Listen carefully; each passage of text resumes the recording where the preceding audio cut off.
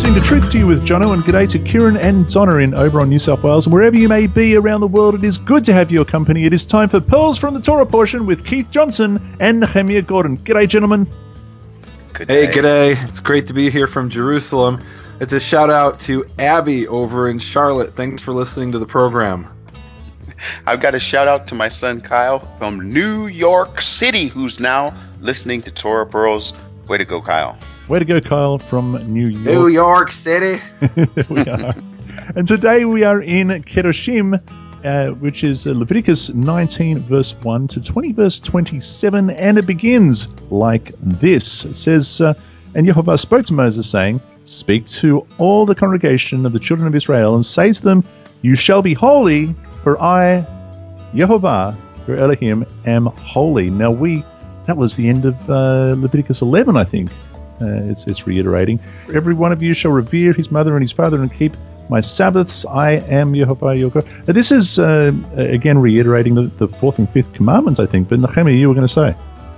Yes, so this is actually a theme throughout Leviticus where God repeatedly talks about this concept of emulate me. I'm holy, and therefore I want you to be holy. And he defines for us, he teaches us how to be holy. You know, a lot of people think you can be holy by fasting, and you can be holy by doing various things. Well, God actually tells us what we need to do to be holy, like he is holy. He tells us what not to eat and what to eat, and what to do and what not to do. And by emulating these things that he teaches us to do, we can actually be holy and be closer to him, be more like him, that he is holy and we can be holy as well. Mm-hmm. And it's such a central theme in this part of Leviticus that secular scholars have actually dubbed this the holiness code. But actually, you know, even beyond that, we really have a theme here in this section of Leviticus. Throughout the central part of Leviticus, Yehovah is holy, and to be like him, we must be holy too. Amen. Amen. And so, yeah, verse and there's actually, in a sense, there's a paradox there as well, which is that he says he sanctifies us, which means he makes us holy, and to maintain that holiness, we have to follow these instructions that he gives us. Mm. And so many of these instructions end with, in a way, his signature, I suppose. I am Yehovah your Elohim. And here it is, and we see it in verse 3, where he reiterates, as I said, the fourth and fifth commandment. Verse 4 is the second. Do not turn to idols, nor make for yourselves molten gods. I am Yehovah your Elohim. And if you offer a sacrifice of peace offering to the Lord, to Yehovah, you shall offer it of your own free will. It shall be eaten the same day you offer it, and on the next day. And if any of it remains until the third day, it shall be burned in the fire. And if it is eaten at all on the third day, it is an abomination. It shall not be accepted. Therefore, anyone who eats it shall bear his iniquity, because he has profaned the hallowed offering of Yehovah, that person shall be cut off from his people. Okay. And we read about that a little earlier on too, didn't we? So it's reiterating that. So there's a lot of repetition in this section, right? Yeah, definitely. Well, I mean, I'd say the main repetition that we're going to see is when we get to Leviticus 20, we're going to see really almost Leviticus 18 wholesale repeated. The big difference in 20 is going to be that whereas their commandments in Leviticus 18, chapter 20 is going to bring us what some of the consequences of not following those commandments are. Yeah, that's right. And we're going to get there very soon. So I'll rattle through these. When you reap the harvest of your land, you shall not wholly reap the corners of the field, nor shall you gather the gleanings of your harvest, and you shall not glean your vineyards, nor shall you gather every grape of your vineyard. You shall leave them for the poor and for the stranger. I am Yehovah your Elohim. Nehemia, does that happen? Is that still a farming practice in Israel, among some at least? Well, some people do it, but they do it more symbolically, because these days the poor don't actually go out into the field to collect the grain. Mm-hmm. It's very interesting because, you know, we think of charity today in the Western world as giving to the poor. And in a sense, in the Bible, the way I'm seeing it is that God essentially is telling us to set these things aside for the poor, but we don't have them line up in a soup kitchen where we hand it to them, mm-hmm. and you know, they basically feel like they're not accomplishing anything in life. Here, they actually have to come out into the fields and collect the grain for themselves. Sure. And so that actually, I think, in a sense, puts them to work. It allows them the dignity of work. And so I think that's a really beautiful thing. Earlier in the chapter, we had this verse 3. We really have, in a sense, the first commandment there, where he says, each man fear his mother and his father, and keep my Shabbats. I am Yehovah your God. And then verse 4, I am Yehovah your God. And he's repeating, like you said, this I am Yehovah your God. And you called it the signature. The way I look at it is he's essentially telling us, this is why you have to do these things. You may hate your mother and your father, but I am Yehovah your God. And you may say, I don't need Shabbat. I don't need a rest.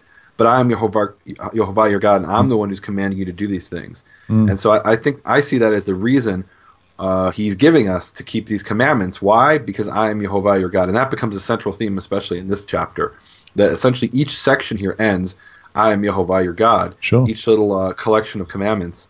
And, and even if we say, well, I don't really care about the poor, well, I am Yehovah your God.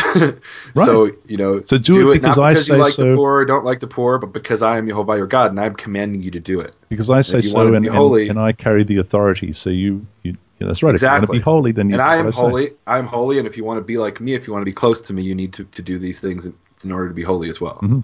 You shall not steal, nor deal falsely, nor lie to one another, Keith, and you shall not swear by my name falsely, nor shall you profane the name of your God. I am Yehovah. Yeah, actually, before we get to verse 12, the thing that I thought was really kind of interesting, especially in light of what we're doing on Torah Pearls, we're doing these portions, and it's really interesting. I've been talking to different people, and they always want to know, well, what portion are you on? What portion are you on? And it's almost as if Yehovah knew that there were going to be portions, because you know how sometimes you have a theme, and I know we were talking about this earlier, but I just think it's so cool, this reminder. The reminder. It's like, okay, just in case you missed the portion before, I was talking about my holiness. This portion, I'm talking about my holiness. And just in case you missed it, or you fell asleep, or who knows, you're sitting and listening there with your family, and you had to run off and go get something to eat, or whatever other needs you have. Just want to remind you again, I'm holy. And I just think, and I'm kind of obviously kidding about the portions, but that the concept that the things that are really, really important, like for example, when he speaks about reminding them, hey, listen, I'm the one that took you out of Egypt, and it comes at these sort of strategic times. Or, hey, remember, I'm the one who's holy, and this sort of cyclical proclamations remind the people. And again, I think one of the things that's so important is as I'm reading this, and I've gone through the Torah portions before. I'm sorry, not the Torah portions. I've gone through the Torah before, and if you read the Torah and you just start reading, just start reading Genesis, Exodus, Leviticus in the Methodist Bible. And you start reading, and you don't get too caught up on some of the specifics, but you start seeing these big pictures and this big sort of the concepts that are coming out. It really is this theme. I'm the one who's the creator of the heavens and earth. I'm the one who brought you out of Egypt. I am holy. Now here are these things I want you to do. And I just kind of I love that, because I always think of children that are listening to the Torah. Children are listening to the Torah, so when you walk away and you say to them, now, if there's 3 things I want you to remember, and you ask that child that was 7 or 8 or 9 years old, I wonder if they wouldn't also say, well, one of the things we know about the creator of the universe is he's holy. And the other thing we know about him is that he brought us out of Egypt. And there's some things he wants us to do that matches that. It just it's kind of a cool thing. Sure. And it does repeat itself that way. But in this case, in verse 12, you shall not swear by my name falsely, nor shall you profane the name of your God. Now, we've spoken about swearing by his name falsely before, right? I mean, taking a vow or making a promise in his name and not keeping it, for example. But what does it mean to profane the name of your God? Well, I think here's what we got to do. I think if we read this word profane, and then we do what we always do, which I always love this, and people always love this. So my NIV in verse 12, my nearly inspired version here. One second here.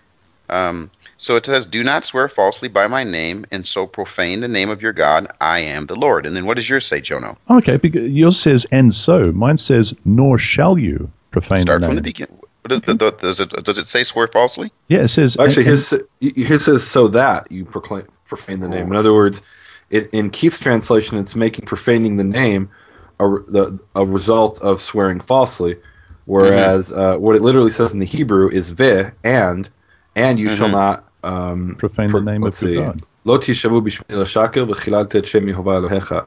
Yeah, so you could definitely read that as some causation there. do not swear falsely by my name, and you shall swear. Because I mean, look, if we read these as two separate commandments, we end up with the second one being, and you shall profane the name the name of Yehovah your God, or the name of Yehovah, the name of your God. I'm Yehovah. So essentially, profaning the name Yehovah or the name of God is done by swearing falsely in the name, the way that Keith's read is by swearing falsely in this context. Yeah. How about that? So the nearly inspired version gets it right. No, how about those methods? Are you kidding me? And what do you got? What do you got? What do you got in yours, Jonah? Just so we see I'll read it again. So starting from verse 12, and you shall not swear falsely by mine. So you shall not swear by my name falsely, comma, nor shall you, and as if this is another thing, nor shall you profane the name of your God. So the word "nor" doesn't appear there. In other words, it's literally, and you shall profane the name of your God. And the word "and" is a really funny word in Hebrew because it has lots of different meanings. It can mean but. It can mean all kinds of different things. And in this context, it essentially means so that, the way it's translated in NIV. That's a legitimate translation. So there it is. So to profane the name of Yehovah is to swear falsely by his name. There it is. So verse 13, you shall not cheat your neighbor, nor rob him the wages of him. Actually, can we go back to verse 11? Because there's something really interesting in verse 11 that I think is kind of glossed over in most translations. So you've got three commandments here. You've got the first one's don't steal. Can I get an amen from both the Methodist and the Australian? Don't steal, nor deal falsely. The third one is literally lo tishakru, don't lie. Can I get an amen there? Amen. Yes. Okay. What do you have as the second one in your translations? Okay, so in mine, Keith, I've got you shall not steal, comma, nor deal falsely, comma, nor lie to one another. So deal mine falsely. Says, do not steal. Yeah, do not steal, do not lie, do not deceive one another. Okay. Okay, so yours has the second one as lie, and Jonas was the second one as to deal falsely.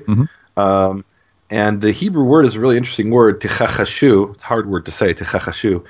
And it's a word that literally means to lie by denying something, to deny. And the example that you find earlier in the Torah is when the angel accuses Sarah of laughing, and it says, and she denied, saying she didn't laugh, and it uses this exact word. So it's not just a lie; it's a lie by essentially by denying something, which is interesting. Like, why would Hebrew have a word like that? There's a really interesting example of it in Joshua 24, verse 27. It says, and Joshua said to all the people, behold, this stone shall be a witness, say witness, shall be a witness to us, for it has heard all the words of Yehovah. This is a stone they set up, which he spoke to us. It shall therefore be a witness to you, lest you deny your God. And the word there is the same exact word. It's to deny by lying. So I think there's something really profound there. Wouldn't have seen. Okay. You got to love the Hebrew. Yes, you have to love the Hebrew. I mean, I'm telling you guys that, Jono, we've got our own search tool right here on Truth to You. I mean, if anyone doesn't, I mean, this is amazing. We can come across the word and we just push this button, and then Nehemia is like a live search tool. He can give us. It's impressive. I love it. You shall not cheat your neighbor, nor rob him. The wages of him who is hired shall not remain with you all night until morning. You shall not curse the deaf. Oh, we gotta stop there. That's I mean, these are some huge commandments. Verse So the first one, you shall not cheat your neighbor. The word there actually doesn't mean cheat. The word is ta'ashok, and ta'ashok is, they usually translate it as something like to oppress. You shall not oppress your fellow or your neighbor, and sometimes they translate it as to abuse, and it really means so much more. What it really than to cheat. It means to take advantage of the weak. That's really the meaning of la'ashok, to take advantage of the weak. And the next after that. So what do you have after do not oppress your neighbor? And then what do you have? Verse so I've 13? Got nor rob him. Rob him, and then the word there tigzol. Tigzol is actually two Hebrew words for steal, and this is the Hebrew word that means to steal using violence. So you don't oppress your neighbor. Which means essentially to take advantage of him. Generally, it has like a connotation of the rich taking advantage of the poor, and that's why at the end of the verse we have, and don't leave over the wage of a hired worker with you until morning. And I got to remember, in many places in the world to this day, you have people who are day laborers, and they get paid at the end of the day. And that's what it's talking about here. The agreement is that you pay the man by the end of the day. You pay him that day. You don't keep his money until the next day. And why is that? Because he needs that food. He needs that money to buy food. I mean, this sounds like something remote and exotic, but literally there are people that today, if they don't work, they're not going to eat today. They won't eat tonight. They won't be able to feed their families tonight. Sure. And the Torah is telling you, don't oppress the weak, your neighbor who's weaker than you, and don't rob him using violence. Don't steal from him, and don't leave over the wage of the hired worker with you until morning. And that's a really important principle I've tried to employ in my life. Whenever I owe someone money, whenever I've hired someone to do something, whatever the agreed upon time frame is to pay them, I try to pay them. I do my best to try to pay them on time. There's actually an entire financial system that's been developed in the Western world where, and I don't know if they do this in all the countries of the people that are listening, but I know in many of the Western countries, the whole system is worked out that you don't pay somebody until 90 days after he's done the work for you. Yeah. That's like a standard thing in the Western world. And what the Torah is saying here is you've got to pay the person on time. You've got to pay the person in a timely manner based on what's been agreed. Jono, can I bring this up? I know you guys tend to kind of hit me over the head on this one, but I want to go to the New Testament on this because it's what? It's kind of. I thought this was an Old Testament program. No. I want to go to the New Testament. A very, very controversial book. One of the books that when I was first coming along, when I got to the book of James, I loved the book. In fact, believe it or not, you two, there's only one book in the entire New Testament that I ever memorized from beginning to end, and it was the book of James. You memorized I never understood why James? I memorized the entire book of James. This was some years ago, long time ago.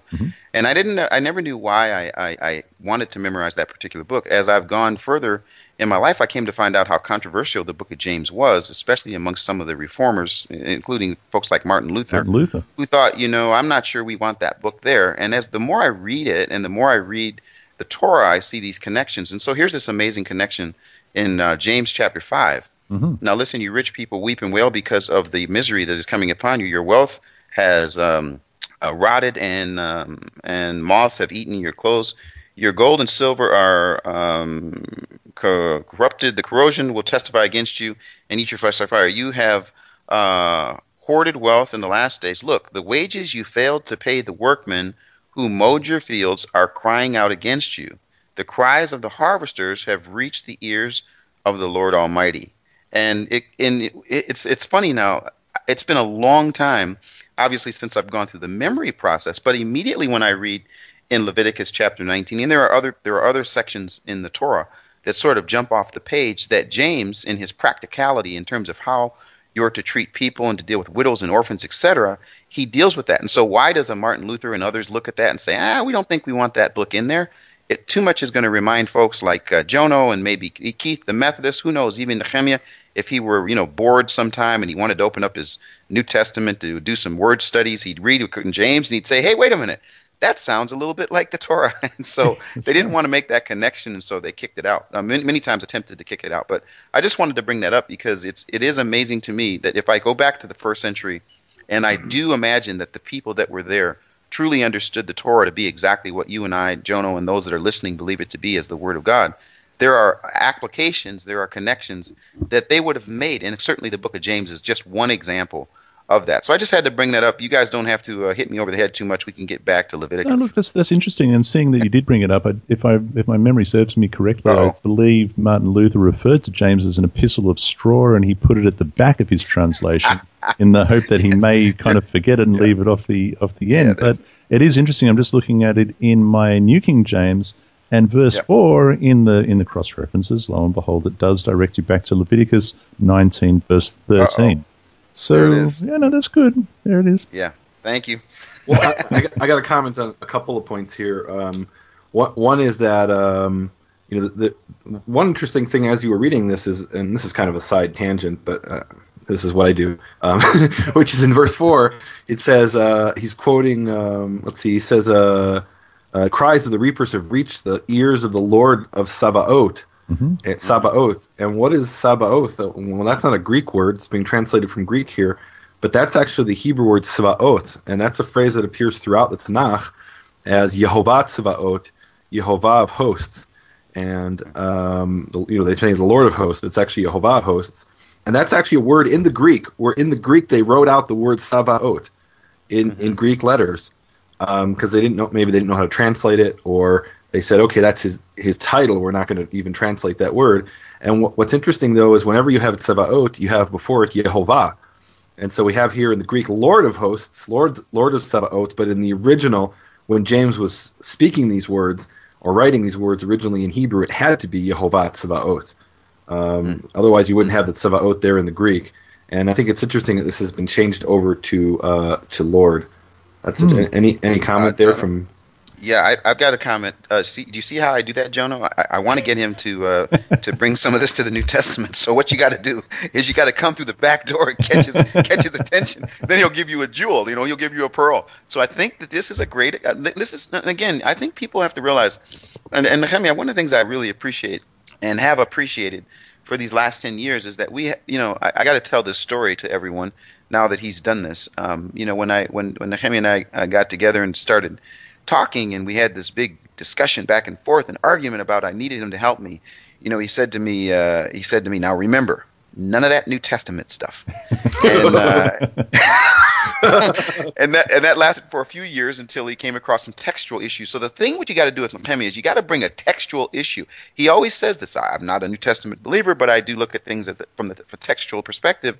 And what you just did is another example of a great pearl, where you are looking at it from a textual aspect, and you're looking at your Greek, and you're thinking of, here's what it is in the Tanakh, and etc. And then again, here comes this jewel. So this pearl. So I want to tell you, I appreciate that. I'm sure the people that are listening appreciate that you do that. And I think that, Jonah, this is a great place for us to say the prayer that we would be able to find these hidden things. Because again, I want to say this, and I say this so strongly, is that there are many pearls in the Torah, and there are many times in the Torah where those pearls are used other places, and I don't want to set those other places aside when I'm able to find that Torah pearl. So that's an example in the book of James, where how do we get that sort of information? Nehemia is willing to cross over, give us the textual issue there, and sure enough, a pearl jumps off the page, and I'll be preaching from that passage the next time I speak. Thank you, Nehemia. And incidentally, there's just to confirm that in Romans 9:29, we again have the phrase "Kurios Sabaoth," yes, which in Greek, which is Lord of Sabaoth, which is obviously in the original Yehovah Sabaoth, and there it's a direct quote from the book of Isaiah, Isaiah chapter 1 verse 9, and lo and behold, in the Hebrew you actually have, of course, Yehovah Sabaoth. So that confirms that when you have Sabaoth like that in the Greek, the original had to have Yehovah. Otherwise, like Sabaoth makes no sense there. Yeah. So I'm going to go ahead and say the prayer. Yeah, awesome. And I'm going to say, Avinu Shabbat Shamayim Yehovah Tsevaot, Gal Enenu V'nabita Niflaot Mitoratecha. Our Father in heaven, Yehovah Tsevaot, Yehovah of hosts, uncover our eyes that we may see the wonderful hidden things of your Torah. Amen. Amen. Amen. Thanks. It's really interesting that you point that out, Nehemia, because right next to it in my New King James Study Bible, right next to chapter 5 of James, it has a word focus, and it is Lord of Sabaoth. And it actually it says the name means, they've got in inverted commas, the Lord of hosts, the Lord of armies, or the master of creation, is what they've got there. It was suitable for James to use this familiar Old Testament title, and they've cross-referenced Psalm 24:10, in a letter to Jewish Christians, it says, for they would have understood that the choice of this particular name of God was especially appropriate in this context. The rich oppresses the poor because they think no one will stand up for them, but the Lord of all the hosts of heaven and the earth is their defender, and he is coming back to make all things right. I think we can all say amen to that. That Yehovah will make all things right. Amen? You see, guys, I'm telling you, let the Methodists bring something from the New Testament every once in a while. I mean, it could be beneficial to look, that was a whole 2-minute piece there. Come on, are you kidding me? Well, going back to what James is talking about, I think it's interesting because this is essentially a central theme of the prophets of the Tanakh, of the Old Testament, of the Hebrew Bible, which is warning the people about their oppression of the disadvantaged, of the poor, and really they were, the people, they were doing exactly what it said there, lo tashok, do not oppress. That's exactly what the the people were doing to the lower classes, to the the workers, and Right. and this is a central theme of the prophets and here in James, and it's interesting because a lot of times when we think about, well, what does it mean to be holy? So I think if you ask most people, they'll say, well, holy, well, that has to do with fasting and keeping all the ritual commandments, and actually there's no commandment anywhere in the Bible to fast, and I could say Bible, I mean anywhere in the Tanakh or in the New Testament, there's no commandment to fast, whereas we have very specific commandments here where it says what it entails to be holy, and it's not just what we think of as quote-unquote ritual commandments. He's got Shabbat there, and he's got honoring your mother and father, and he's got not taking advantage of the weak and the poor, and not being dishonest in your business practices. That's also about being holy.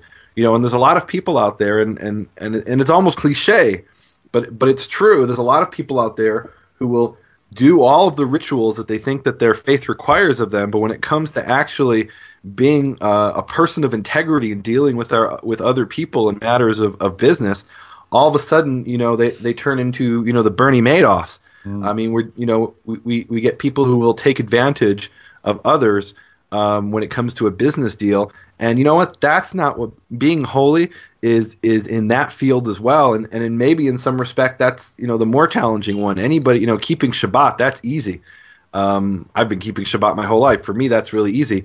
The more challenging thing is, when no one is looking, like Keith said, when no one's looking, and I'm just going to keep the money till tomorrow. I'm going to go buy myself something, and then I'll pay him tomorrow, or and who's going to, and what's he going to do about it? He's got to work for me. He's got no choice, and or I mean this is not holiness. Holiness is even in those situations saying, you know what, I stand before Yehovah, and He's the one that I've got to answer to. And I want to be like Him because He is holy, and so I need to be holy in this situation as well and do the right and honest and integral thing. I just had to turn to the verse that word focus reference, which was Psalm 24, verse 10. I'll just read it quickly and we'll return. Who is this King of glory? Yehovah Sabaoth. He is the King of glory. Amen? Amen. Amen. Glory. Like that.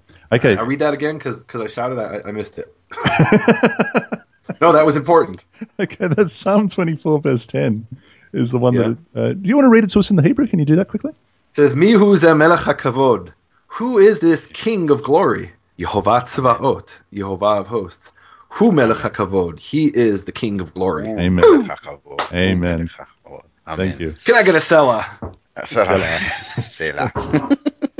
Yeah, so, now look, Keith, what is the purpose of cursing the deaf? They're not going to hear you. You put a stumbling block before the blind. I mean, that's pretty slack, and it's going to have a pretty poor outcome. But what does it mean to curse the deaf? I think what you do, Jono, I'm convinced of it, and I'd like the listeners to send in comments to think that this is true. I think what you do is, you'll say Nehemia, such as, and then you'll get to something like this, and you'll say, Keith, your turn. Come on, give me some of the easier ones, the good ones. I mean, are you kidding me? I think you do this on purpose. I think you highlight things like this and say, okay, I'm going to give him 10%. Keith, what about the look? I'm waiting to get to my favorite verse here. So you two go ahead and talk until I can spend another card. You shall do no injustice in judgment. Wait, no, I'd like to talk about that. Go on, come on, off you go. So we've got two things here in verse 14. Don't curse the deaf, and before a blind man don't place a stumbling block. And you shall, and here is again, and you shall fear Yehovah your God. You shall fear your God. I am Yehovah. Mm-hmm. So again, why should we do this? We're not afraid of the deaf guy, and we're not afraid of the blind guy. They really probably can't do much to us. But why should we do it? Because Yehovah is commanding us, and we should fear Him. And it's interesting that you say, why bother even cursing? Like, why command to do something so ridiculous as cursing the deaf? But there are people who do that. What they're doing is mocking the deaf. Not so the deaf person will hear it. They're mocking the deaf person before others, and you could argue that that's the here's the literal application. That the figurative application is anybody who can't hear you, who's deaf to your words, who isn't around, who you're speaking behind his back. If you speak about him negatively, and if you put him down, you're cursing the deaf. So let me just get straight, Nehemia. So to mock somebody, you would equate with cursing somebody. I think so, yeah, absolutely. Well, I want to say this, though, Jono, seriously about that verse, is that when I think of that verse about do not cursing the deaf, I think of it from this perspective. do not do to those you know you can do. That back to this issue of Nehemia speaking of the weak. Why would you put a stumbling block in front of the blind? Because I can. Why would you curse the deaf? Because I can. In other words, what's he? Let's call a spade a spade. Why do you put a stumbling block in front of a blind person? It's called slapstick comedy, because Right. people will laugh when he falls, and you curse the deaf because people will laugh knowing that he can't hear. He can't hear it. Yeah. What God is saying is, don't mock those who are weaker than you just because you can do it. Now, and I'm gonna let Keith go ahead. Keith, finish. Well, no, I mean, I think that's the thing. I mean, I was kind of joking you, Jonah. I'm actually glad when you give me something like that. But I do think that one of the things that is powerful about the Torah is that, there's this sort of the quick read, yeah, this makes sense. This is clear. Let's move on. And then there's the slow down and see. So what would this mean practically? And I think, again, we're dealing with this issue of, okay, here's this person who can't see. I mean, it isn't just, okay, yes, because you can and because you can mock him because there's going to be a joke. But think about that person's disability, what you're actually doing. You're actually taking that disability and you're actually bringing it to a place for your own purposes. The person can't hear. I'm going to deal with the disability. I'm going to deal with the fact that everyone will laugh and joke and I can mock them. I mean, there's like 3 or 4 levels of what's happening and why this would be an offense, not only to the person, but obviously to the creator of the universe. And I think that's what's so powerful about this chapter. And again, I'm sitting in the bushes, kind of with shaking and sweat on my head for the coming verse. So you guys continue talking. Okay. Regarding not placing a stumbling block in front of a blind person, historically this has been interpreted. There's the literal application, which we just talked about, but then there's the figurative application, which is that anybody who doesn't see a certain truth, if you if you do certain things that he doesn't realize because he doesn't see that truth, you're placing a stumbling block in front of him. And the example that that's often brought is I don't know, if I have some strips of bacon and I don't eat bacon because I know God says that it's abomination to eat a pig. Deuteronomy 14 uses the word abomination. Amen. Say abomination. Abomination. And so I give that to somebody else, saying, hey, this is a very, very good, healthy thing. Go ahead and eat it. And he doesn't know. He doesn't know any better because he just happens not to know. Then that's me placing a stumbling block in front of a blind person. Now, if he wants to eat it on his own without anything to do with me, well, that's his issue. But if I feed it to him, if I give it to him and tell him it's good, that's placing a stumbling block in front of a blind man, figuratively speaking. Sure. You shall do no injustice in judgment. You shall not be partial to the poor, nor honor the person of the mighty. In righteousness you shall judge your neighbor. Now I've got to comment on that because there's this idea that look, we're supposed to judge impartially and not play favorites to the powerful, to the rich, to the popular. But the other side is also true, which is don't play favorites to the underdog, and that's what a lot of people end up doing. They think that that's justice to tip the balance in favor of the weak and the underdog.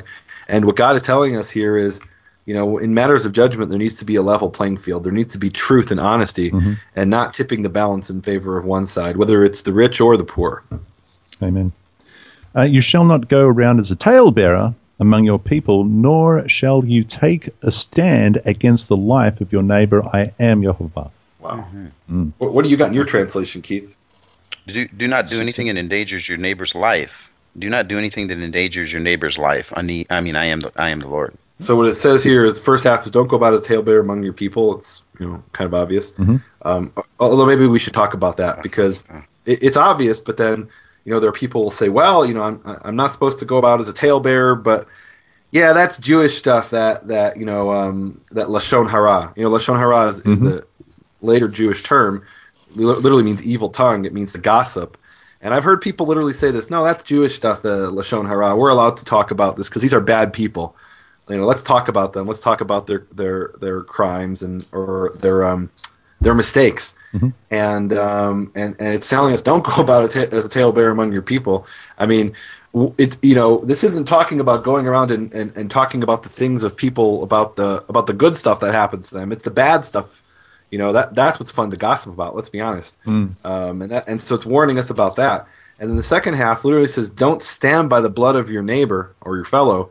And that's a Hebrew idiom that means don't stand by idly and do nothing while you see somebody else being harmed. That is, while you see their blood being spilled. So we're actually commanded here not to take a stance of inaction, but to actually take action when we see someone's blood being spilled. And then in the figurative sense, this connects to the first half of the verse, which is going about as a talebearer among your people. Don't stand by the blood of your fellow or your neighbor. Mm-hmm. That is, when there's a saying in Proverbs, life and death is in the power of the tongue. And when you go about gossiping about somebody, I mean, that figuratively is spilling his blood. And so don't stand by the blood of your neighbor also means don't stand by idly when someone is gossiping. Mm-hmm. There's a literal blood and there's the figurative blood. I would like to read this next verse, please, if that would be okay. Why are we done with verse 17? Verse 17 well, because I was waiting for you to say something. All right, so verse 17 is one of the, I think, most interesting commandments in the whole Bible, because it's, I would say, one of the very few commandments which is about our thoughts. You know, the Torah is really about action, and it's interesting. I'm currently editing my book. I'm in the final stages of editing, and I know you've heard that before. But I'm in the final stages of editing. Final editing. I'm a perfectionist. So I'm in the final stages of editing my new book, which is entitled "Shattering the Conspiracy of Silence." Woo! The Hebrew Power of the Priestly Blessing Unleashed. Awesome book. And Jono came up with that first title. So nice. So I'm editing it, and in one of the passages I talk about if a person turns from sin and does righteousness, and the editor, who's trying to make it into more eloquent English, changed it, turn from sin and is righteous, or to be righteous. And I was thinking about that. You know, that might be better English, but it's not correct in a Hebrew sense, or it's too vague, because to be righteous in a Hebrew sense is to do righteousness. Mm-hmm. There is no distinction. I mean, you can't be righteous unless you do righteousness. And it reminds me of Forrest Gump, you know, whose mother used to say to him, you know, stupid is as stupid does. You know, if you do stupid things, you're stupid.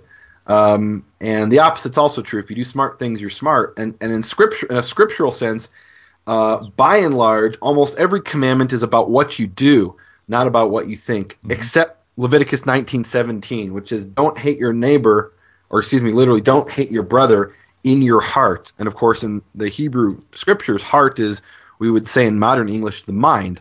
You know, mind is a modern concept. They said in your heart. So don't hate your brother in your heart. And it's actually about what you think in your mind, in your hearts. And I don't know of any other commandment off the top of my head that specifically designates what you do in your heart. So I think that's profound. And why did it even say in your heart? Because in Hebrew is a an action-oriented language, which is one of the big differences from Greek. Greek is, you know, they invented philosophy, the love of, you know, of knowledge, of thinking. They were very cerebral. Hebrew was the action-oriented language. So in Greek, if you said "don't hate your neighbor," it would mean, you know, it'd be obvious it meant in your heart, in your feelings. But in Hebrew, they've got to designate specifically in your heart. Otherwise, the assumption is that it means through your actions.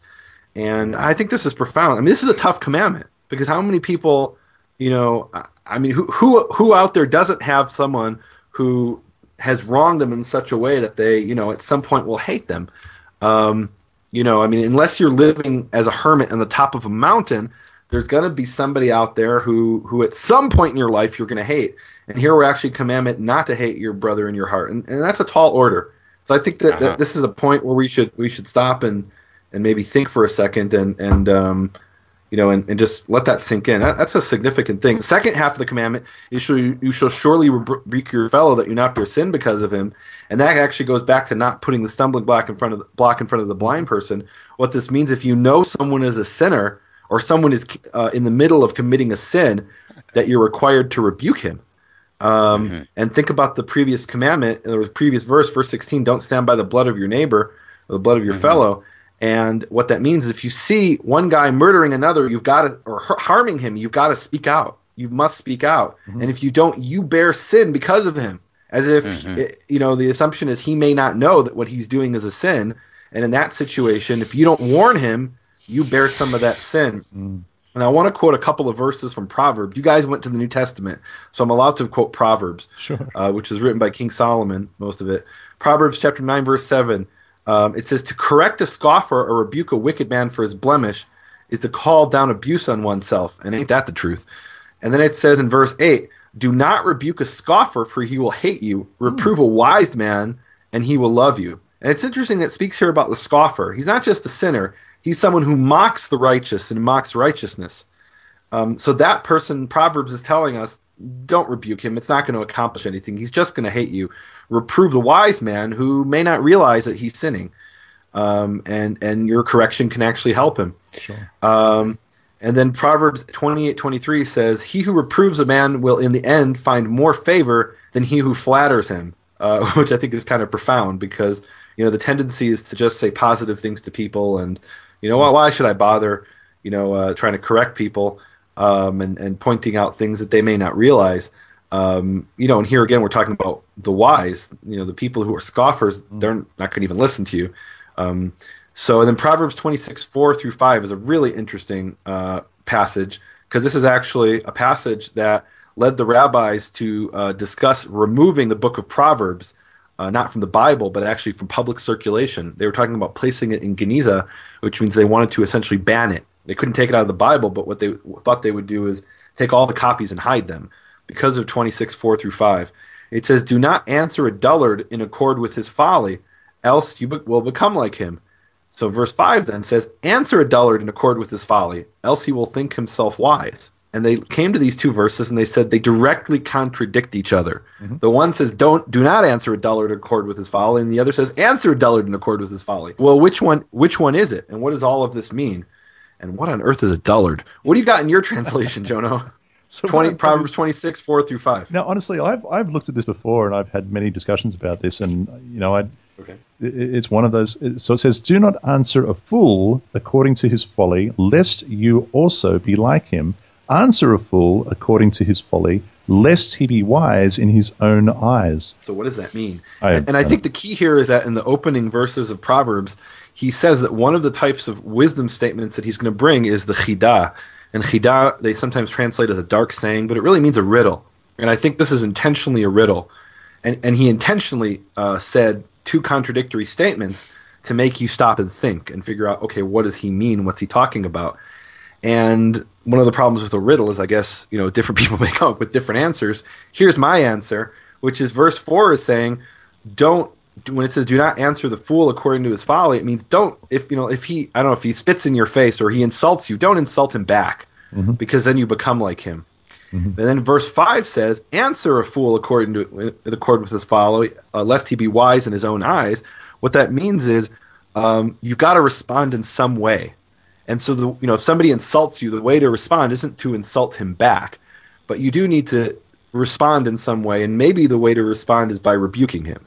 Maybe there's another way to respond, and each situation may be different. Okay. But I think this is connected to the rebuking verse, but also not hating your neighbor in your heart. It's also related to that. And I think the principle here is if a bully or a fool does something to you, don't do it back to him, because that's taking revenge. That's actually the next verse. Do not take revenge. The very next words. But you have to respond in some way, lest he be wise in his own eyes. Sure. Mm-hmm. And now I'm going to be quiet for the rest of the chapter and let Keith speak. Yeah, right. Okay. So you shall not. So 18. You shall not. No. Okay. I would like to read this one verse, please, if I may. This is the one you've been waiting for, Keith. I would like to read. Is this the money ball? No, this is not. I just want to read this verse. Go on, Keith. Okay, Nehemia, do not seek revenge or bear a grudge against any of your people, but love your neighbor as yourself. No, Nehemia. Have you ever heard a verse like that? Jono, have you ever heard a verse like that? Do either of you know anyone that's ever talked about not loving your neighbor as yourself? Jono, what do you say about this? So it's really interesting. No, I'm asking Jono. I'm asking Jono, Nehemia. It's New Testament day today, isn't it? Jono, I'm asking you a question. Have you ever heard anyone say? You know what? I think I have. Okay. All right. So why am I excited about this? Because here's why, guys, and this is what this is not just a matter of bringing in the Methodist tradition, but I think whenever we get a chance to see, and this isn't just simply this issue of Yeshua, Jesus, who quoted this, but I think any time that the Torah itself is quoted, in another section, for me, when I read the New Testament and I hear an exact quote, it always makes me say, wait a minute. Now, do you really mean that? And where did it come from? And so this was one of these situations I have to make a confession to the world that when I heard in Matthew, for example, where Yeshua has asked this question, Jesus has asked this question, what are the greatest commands? And he says, you should love the Lord your God with all your heart, with all your soul and your mind, and you should love your neighbors yourself. I always thought, until I began to read the Torah, that the second part was something that he created himself. What a great thing. He's taken the Torah and he's added to it and said, hey, you know what? Love the Lord your God with all your heart, soul, and mind, and love your neighbor. That was his way of adding the meaning and the importance and the power of the real command itself, until I found myself in Leviticus 19. And actually, it was as a result of studying Nehemia and I were doing together on our book, A Prayer to Our Father, Hebrew Origins of the Lord's Prayer.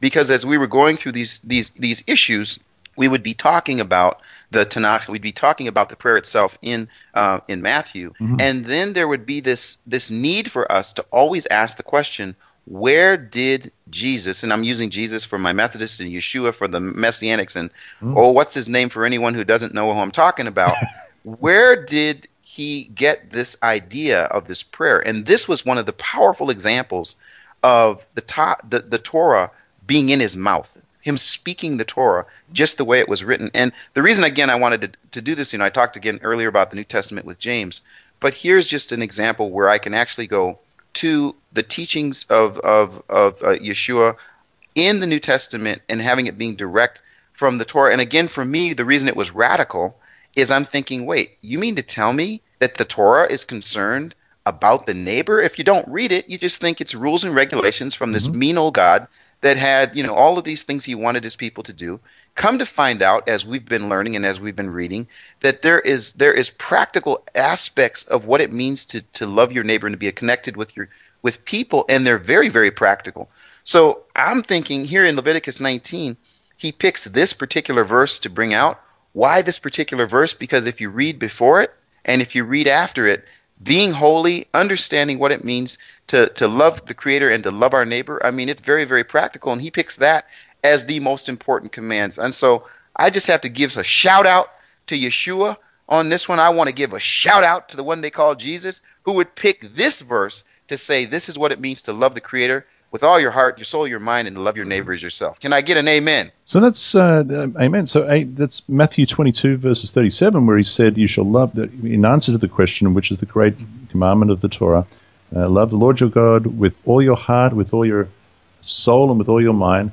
And this is the first and great commandment, and the second is like it: you shall love your neighbor as yourself. And on these two, Keith, would you agree? On these two commandments hang all the law and the prophets. At least was.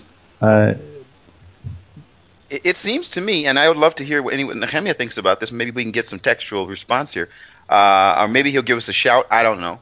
But the point is that this idea of our Creator, who's the one that we can say, oh, the great God of all creation, we love him. Oh, we love him with all our heart, soul, and mind. But this person that I'm looking at, this blind person, this deaf person, this dumb person, this foolish person, the list goes on and on. I don't have to deal with him. I can just love God. And isn't it interesting? This wasn't something that Yeshua created, but it's something he's quoting. Well, that's what I want to know. So, Nehemia, is this generally accepted in Jewish tradition as the two major commandments, and is it considered amongst Jewish tradition that all the law and the prophets hang on these two commandments? Is that a traditional understanding? So it's really interesting, because if you ask, I would say most Jews who said love your neighbor as you love yourself, about half of them will say it comes from Leviticus, but the other half will say will tell you, oh, Rabbi Akiva said that. Oh, really? Yeah, and there's a famous saying from the ancient rabbinical writings where quotes Rabbi Akiva, where he says, "V'ahavta l'reacha kamocha," love your neighbor as you love yourself. Zeu klal gadol b'Torah. This is a central principle in the Torah. And actually, it's a little bit deeper than that, because the word klal, which you could translate as principle, is from the word kolel. You could also translate it as this is all inclusive of the Torah. And there's a story from some rabbis who lived about 30 years before Yeshua was born, which illustrates what he meant by that. And it goes as follows. It appears in the Talmud, Sabbath 31a, and it's a story about Shammai and Hillel. They were a really big deal. They were the leading Pharisaical teachers around the year 30 BCE. It says there was an incident with a Gentile who came before Shammai. He said to Shammai, "Convert me on the condition that you teach me all of the Torah while I stand on one leg." He's like, I don't want to sit in classes for years, for months. Teach me the whole Torah while I'm standing on one leg. And the point is, how long can you stand on one leg? 1 minute. If you're a runner like Keith, maybe 5 minutes, right? But not that long.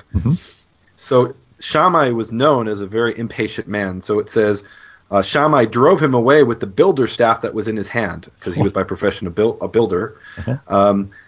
He came before Hillel, who converted him.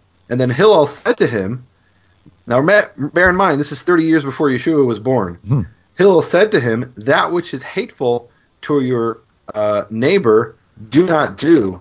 This is the entire Torah, and the rest is its interpretation. Go and study it." In other words, this is the central guiding principle of the Torah. Love your neighbor as you love yourself. Don't do that which is hateful to your neighbor. Don't do to him. All the rest is the interpretation, meaning, well, what is hateful to my neighbor? Don't lie. Don't steal. If my neighbor's poor, I should leave the corner of my field so that he can come and he can sustain himself and still have some dignity. All of these things are the interpretation, the explanation of what it means, love your neighbor as you love yourself. And so bear in mind, this was 30 years before Yeshua was born that this was being taught. Now, that's not to diminish the value of what Yeshua taught. On the contrary, it's to show that what he taught, or it does show, whether you like it or not, that what he taught was actually perfectly in line with what the great Jewish teachers of the time were teaching, but the people weren't always following. And this was the problem. If you look at the history of the destruction of the temple, of the destruction of Jerusalem in the year 70 CE or 70 AD, what you have is the different Jewish factions were so hateful of one another that they spent more energy attacking each other than attacking the Romans. And this eventually led to their downfall. They could have held out until the Romans weren't able to maintain the siege against Jerusalem anymore, but they ended up fighting against each other and weakening their position to where the Romans could overcome them. And the principle here is one that Yeshua preached and Hillel preached and Akiva preached, and the people still didn't follow it, which was love your neighbor as you love yourself. That's a guiding central principle in the Torah. The rest is all the commentary or interpretation. And that's actually what Yeshua says if you think about it. He doesn't say this is the only principle in the Torah. He says upon this all the law and the prophets hang. Well, that term hang is actually a Hebraism. It's a Hebrew concept which you could translate it to modern English as are derived. You could really translate all the law and the prophets hang in that in the way of saying from this all the law and the prophets are derived. And that's true. All the law and the prophets are derived from this guiding principle. Love your neighbor as you love yourself. And then the following words after that, which are, what does it say after that? It says, V'ahavta l'reacha kamocha, love your neighbor as you love yourself. Ani Yehovah, I am Yehovah. So you've got the entire Bible right there in those 5 words. Love your neighbor as you love yourself. Why? I am Yehovah. There it is. So you've got to love me, and then from loving me, even if you hate your neighbor, I am Yehovah. So you've got to love your neighbor in your actions, the way you treat him and the way you behave towards him. Because remember, Hebrew is the action-oriented language. When you say love someone in Hebrew, if you don't say in your heart, it means through your actions. So that's powerful. Love your neighbor as you love yourself. I am Yehovah. That's the whole scripture right there. All the rest is commentary. Go and learn it. That's Go a and Torah study Pearl. it. That's a Torah Pearl, Keith. Yes, that's not only a Torah Pearl. Ladies and gentlemen, do you realize what we've done again? Twice in one program. We've had my friend Nehemia discuss with us James, and now he's going on and on talking about this wonderful verse. And why is this exciting? Well, here's the thing. I think what's exciting about this, I always tell the story that Nehemia really gave me a few things, the conditions before we talk. One, he said, no New Testament stuff, no conversion stuff, and let's stay away from that Jesus stuff. And he's the one who ends up writing a book about the Hebrew Yeshua versus the Greek Jesus, and then goes on to write with me, which was wonderful. This whole thing of a prayer to our Father, going to the actual words of the one whom we call Yeshua or Jesus. And then when we get to this, Nehemia, what I appreciated was you talking about 30 years before Yeshua, that this was something that was being discussed and something that was known regarding the Torah. And so, again, what I think is pretty amazing is that, Yeshua comes along, and of course, because of my Methodist tradition, I've been so disconnected from the Tanakh and the Torah. When I hear him say, love your neighbor as yourself, I make the assumption that that's something he created on his own, because I don't know history, I don't know context, and I wasn't a person who read the Torah. So for me, again, why I wanted to take my time on this verse is because this verse was kind of a real game changer for me regarding the significance of the Tanakh, the Torah, being used, being spoken by Yeshua. And again, why he picked this particular verse, I think, is connected to everything we've been talking about. Our neighbor, the holiness of the creator of the universe, and the fact that he says, Ani Yehovah, I am Yehovah, and we hear that over and over and over and over again. And so for me, when I see this, and then I hear you, Jono, talking about it, you even went to Matthew, Nehemia talking about it historically, I'm sure there's some folks listening out there that think, wow, there is some connection to, some parts of the New Testament. So appreciate you guys doing that. I mostly appreciate him picking this particular verse to proclaim as the thing that the Torah hangs on. So, Amen. Yeah, one more thing on this verse, which is something that I think a lot of people, kind of take for granted. So it says, love your neighbor as you love yourself. And and a lot of people forget that second part of it, which is first you got to love yourself. Then you can love your neighbor. You need to have a love for yourself, and then you can transfer that love to others. If you hate yourself, you're going to have a hard time keeping this commandment. Amen. Okay. You shall keep my statutes. You shall not let your livestock breed with another kind. You shall not sow your field with mixed seed, nor shall a garment of mixed linen and wool come upon you. Now, there's a Yeah. All right. Okay. Can I be really controversial? In fact, we might need to edit this out. I'm pretty sure you can be pretty controversial. It's really controversial. So I've had people come to me with this verse and say, I'm not going to even bring it. It's too controversial. Okay. There's some strong opinions there. What do you mean? Okay. No, we've got to bring this verse. We've got to bring it. So I've had people come to me with this verse and say, Nehemia, this verse proves that interracial marriage is forbidden. What? Oh. Can we talk about that? I haven't heard that one. Are you serious? Keith, can we talk about that? I'm dead serious. I've never had a Jew say this, but I've had Gentiles, Christians come to me and say, "Well, this is why you can't marry a black person. This is why let me. You shouldn't. Can I just? You shouldn't." Okay, let me put it this way. I love it when people say, "Is that too controversial?" There's only one race. There's the human race. Amen. Amen. When it comes to humans, and now can I prove it from the verse? Go on. Can I do that? So we have here. Let's see now. Where is this in the verse? So it talks about your animals. Two different species of animals breeding.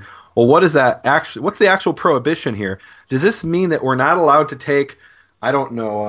A sheep you're and a goat guy. Sheep and a goat. No, not a sheep and a goat. What's two different types of goats? I don't really know goats. Oh, an Angora and a Nubian. There you go. So are we allowed to take an Angora, and that's appropriate, an Angora and a Nubian, which we know is black from Africa, the Nubians. Mm-hmm. Are we allowed to take those and mix those? And the answer is absolutely yes. Amen. What we're not allowed to do is take a goat and a sheep. Horse.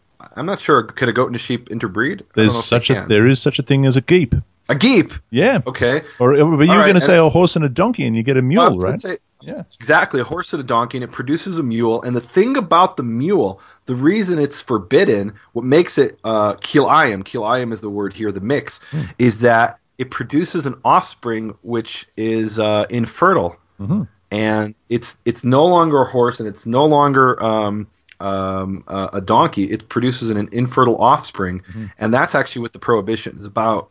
That God has created this fertility in the world, and we're not supposed to mix two things and create infertility. That's as far as the animals are concerned.